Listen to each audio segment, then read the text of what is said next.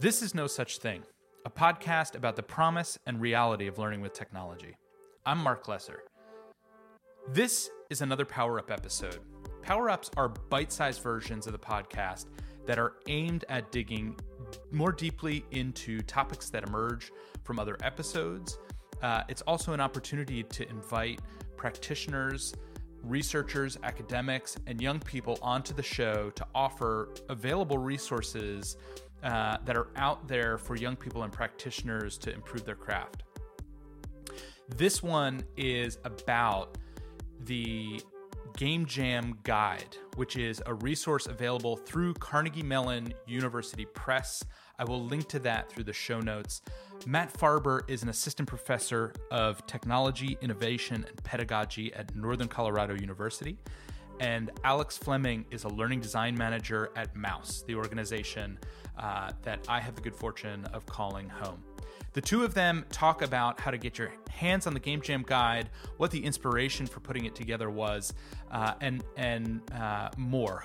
What learner this resource benefits the most. Don't forget, in the month of October, I am running an awesome raffle for a Google Pixel. It is a brand new phone that I will be giving away by Halloween. If you subscribe, review the podcast, tweet it out, it is greatly appreciated. My 3-year-old daughter will draw your name from a hat. I hope you win. Without further ado, let's check out what Matt and Alex have to say about the Game Jam Guide.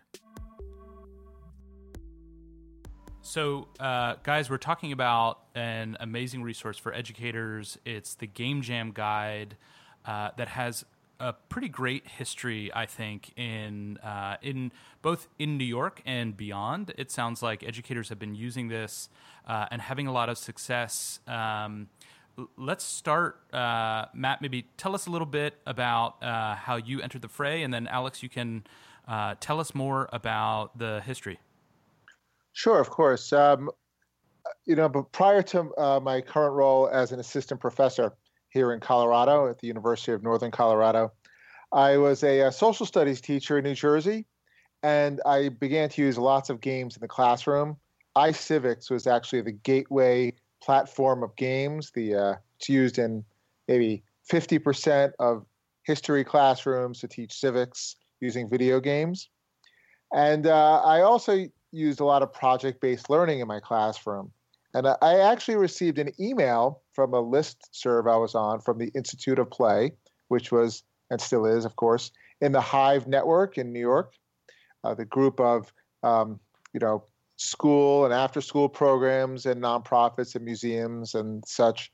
And there was a blog post about a movable game jam that was being hosted at its school at Quest to Learn. And there was also a link that described what a game jam was, and that was written by Kevin Miklosh, who at the time was working at Iridescent. Now he is at BrainPop.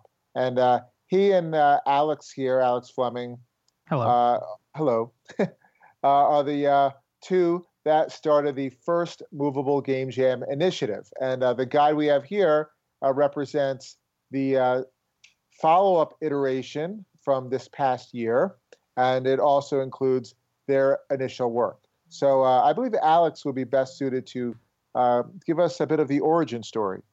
Sure, I'd be happy to do that, Matt. I first heard about this when Kevin Miklosh approached me. I can't remember exactly where it was, but we were talking about game design activities and Hive New York City, which you were talking about before.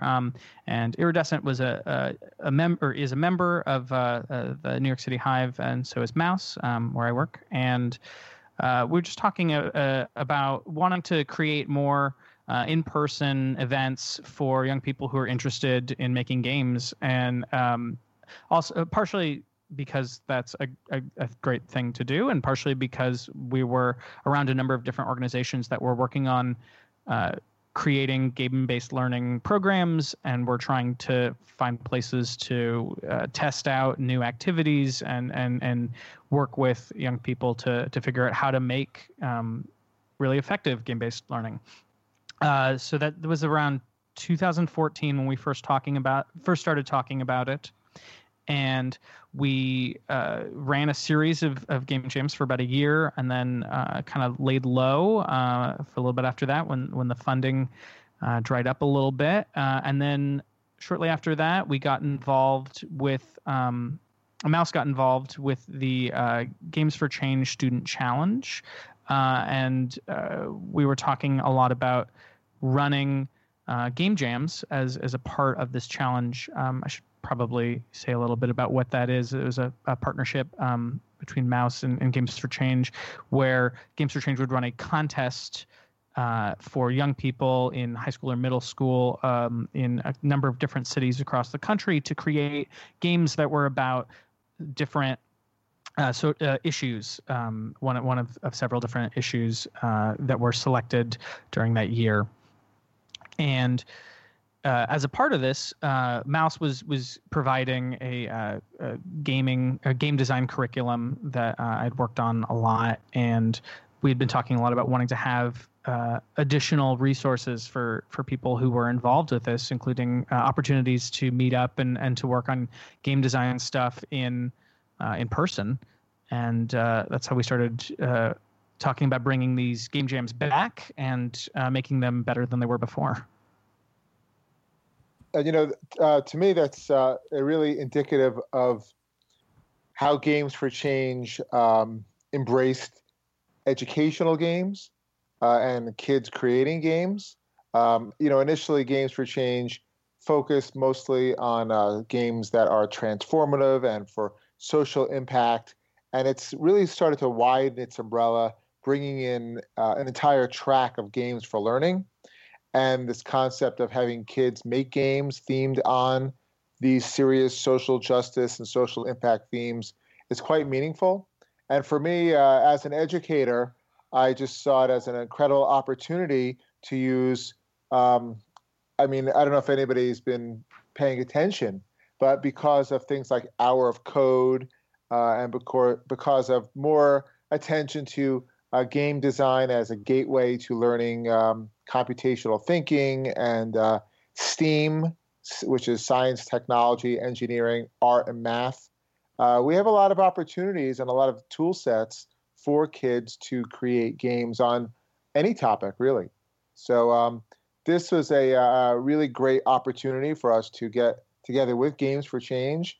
And what they did was they helped us to relaunch another iteration of movable game jams. And 4 took place in that last school year, 2016 to 2017. So Matt, at the time you were a social studies teacher, and I'm curious, as a social studies teacher, which obviously that falls outside of the STEAM description you just gave. You're the maybe the one subject left out. And the reason I want to ask this question is because I want to get to the Movable Game Jam or the Game Jam Guide, which is free and available to educators. And I want you to describe what kind of educator and what kind of student this is great for. But maybe you could start with, as a social studies teacher, what made you interested from the get-go in terms of what kind of things you wanted to infuse and see as outcomes related to your own subject area? Well, aside from history education, my master's and doctorate is in educational technology. And, educational technology people see the world with this different lens and mindset. That technology is a tool. But in particular, game design, let's say something like Scratch. And Mitch Resnick at MIT, he had an excellent blog post on Medium. He co-wrote about this sort of thing, how coding should not be just rote. It shouldn't be just moving characters and solving puzzles, but it should really be a means of self-expression, right? So you're using game design tools or games to self-express. And that's where I saw games and STEAM in particular. So there are a lot of social studies classrooms actually that use tools that are common in the game design, in the Game Jam Guide. For example, my students use Twine to design interactive fiction stories, but in this case, it's interactive historical fiction. And they would create stories, and they don't think of it as coding or game designs even. There's a lot of loaded words also, we should say, right? STEM, coding, games, those are loaded words to students. So maybe interactive storytelling or however you want to call it. It was very adaptable to a classroom. One example is the immigration game jam. It was local voices and immigrant stories. And, there were historians that came in from the Brooklyn Historical Society and the New York Historical Society at the game jam we had at the New York Public Library in the Greenwich Village. And they were showing they were using inquiry-based learning. So they were taking out things like button hooks or items stamped with King George's seal, and students had to use inquiry to guess what it is. And inquiry-based learning, project-based learning, game-based learning, huge overlap. One big giant circle of a Venn diagram. And, then students would make games based on immigration themes and topics, which is part of the standards for teaching history and social studies. Outstanding. Alex, before you add a few thoughts, can you transition whatever you were about to say into telling us about the Game Jam Guide, which is really exciting, and I think people at this point are going to want to get their hands on? Yeah. The Game Jam Guide is a collection of all of the activities that were run at all of the game jams that we did as a part of the Movable Game Jam initiative. So it's really the collection of the entire Movable Game Jam experience into one short guide. I think it's really interesting what Matt was mentioning about these partners coming in to talk about a particular issue, for example, immigrant stories and local voices. This was something that was a part of the second iteration of the Movable Game Jam initiative that was not there in the first version of it. When we first started trying things out, there wasn't necessarily a social justice bend to anything.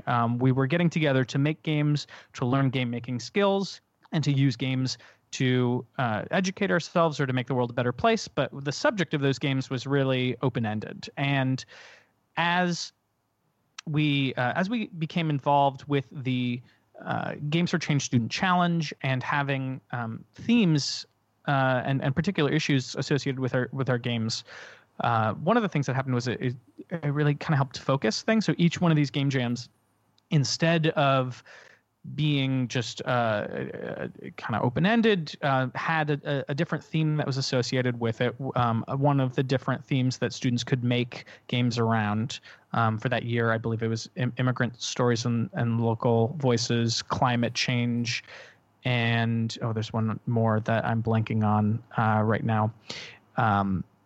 Future communities. That's what it was. Sorry to let you struggle there. That's all right, Matt. I was going to be very upset with myself if I couldn't remember that.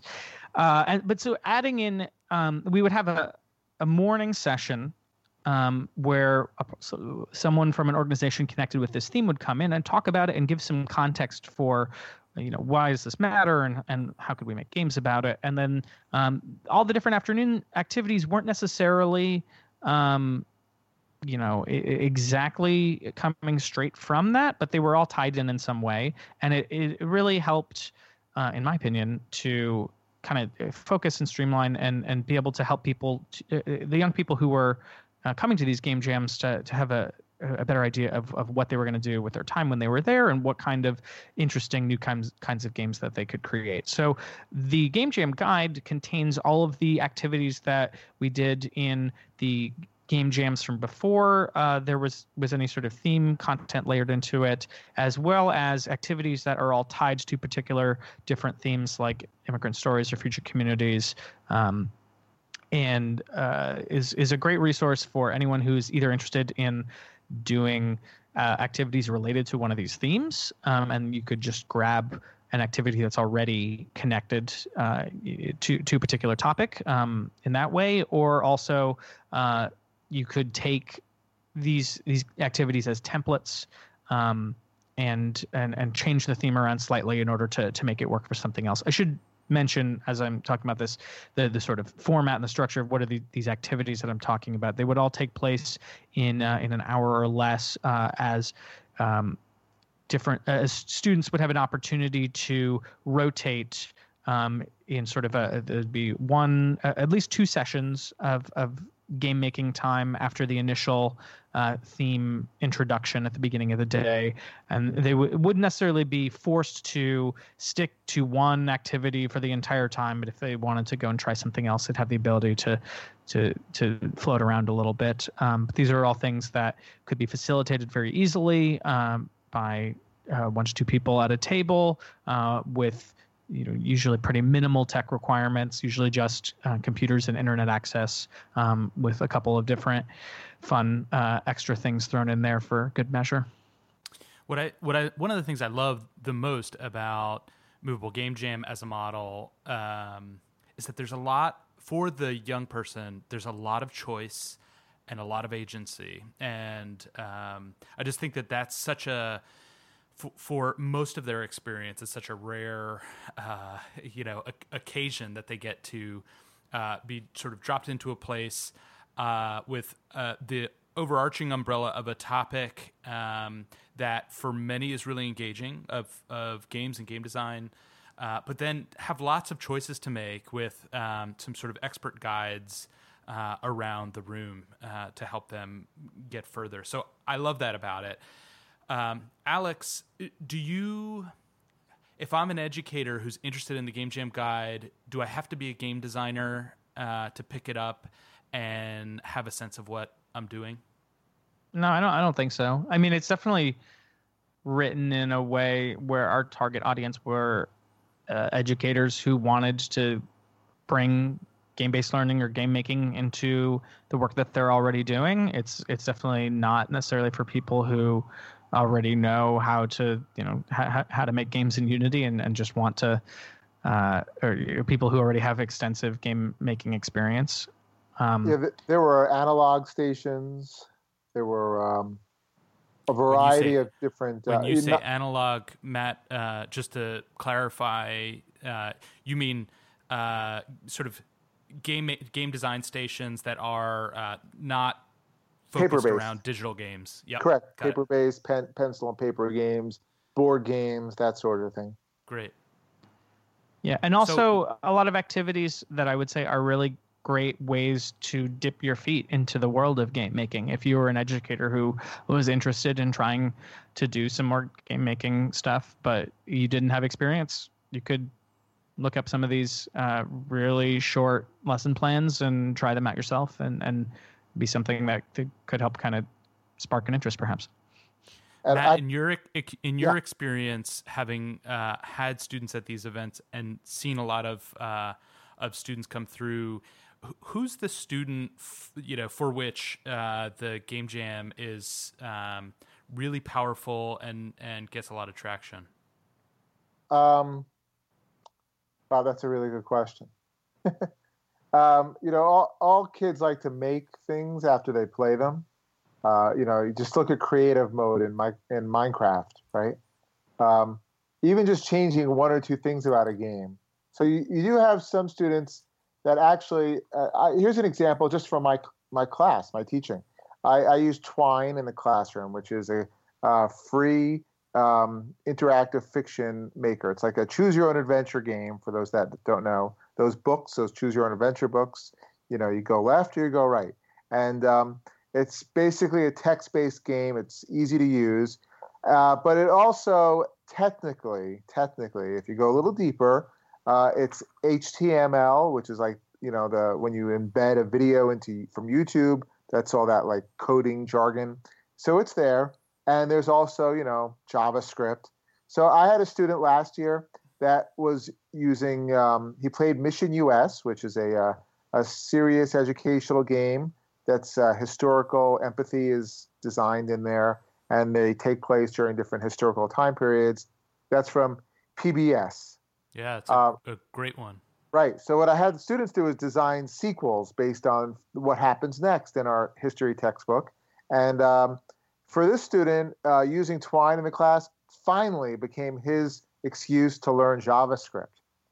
So he went in there and he started changing the colors of things, adding an inventory, which I didn't even know you can do in such a game. So there are a lot of kids that just need a little bit of an excuse to do something like that.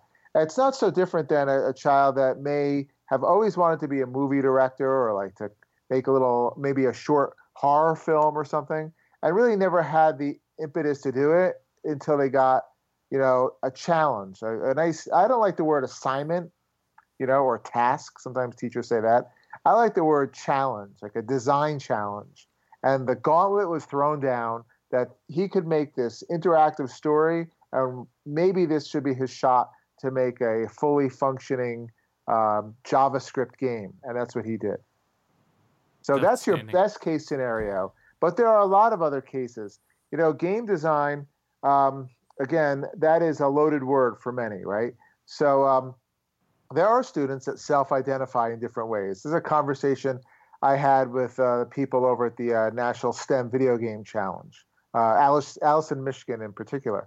And it's about how kids will self-identify. So some want to be a coder, like this one student. Some want to be an artist, a storyteller, work with the systems themselves. They want to be working with maybe the music or aesthetics. So what's amazing about these sorts of events, especially when they're team-based, is that kids can bring their own unique strengths and what they self-identify as being good at to game design. It's terrific. You guys have given me a lot of links for the show notes, which I will get all of these tools and resources linked for anybody who wants to access them later. You also give me lots of fodder for future conversations that we should turn into episodes, so thank you both. The Game Jam Guide is available through Carnegie Mellon University Press, and I will... I know also, Matt, that there is a recent Edutopia article. I don't know if you want to share the URL for that if you have it handy. Yeah, I do. It's let's see here. Actually, I don't know if I have the URL. Oh, I do. There's a shortened version. So it is edu.to/2 lowercase fu capital L 8 lowercase sc. Or you could just Google taking advantage of the power of play. Taking advantage of the power of play, and it comes up in the first hit or two on Google. I will also again link to the CMU link where you can download the full PDF guide for free. It's available under Creative Commons License 2.5, which I think is yet another extremely cool aspect of this guide. And last but not least, I just want to say I know the folks who put together the cover art for this thing, Spacecraft, and it is just so much fun. I can't imagine you guys weren't happy with how it came out. Yeah, it looks great. Yeah, it's fantastic. Thanks, guys, so much. Alex, did you have just one thing. I don't know if we ever specifically mentioned it, which it seems a little obvious now, but just that the reason this was called the Movable Game Jam Initiative was because it would move from place to place. I don't know if we missed that or not. That's a great point. I think that one of the great things about that point, Alex, is that part of the original idea for the Movable Game Jam was that eventually it would grow beyond the 5 boroughs of New York, and so hopefully between our good friends at Edutopia pushing the Game Jam Guide out there, people hearing about it on this podcast and elsewhere, that we'll start to see that happen, including in Staten Island. Guys, thank you so much for the time. Really appreciate it. And everybody go download the Game Jam Guide from Carnegie Mellon University Press. Thank you. Thanks, Mark. This podcast was produced in partnership with City University of New York's Master's Program in Youth Studies at SPS. Learn more at sps.cuny.edu. And Mouse, a national youth development nonprofit that believes in technology as a force for good. Find us at mouse.org. The tracks in this podcast were produced by Leroy Tindy, a guest in episode 0, and young person who still owes me a game of one-on-one. Find him on SoundCloud at Air Tindy Beats. The podcast is produced by me, Mark Lesser, a learner like you, and our show notes can be found at nosuchthingpodcast.wordpress.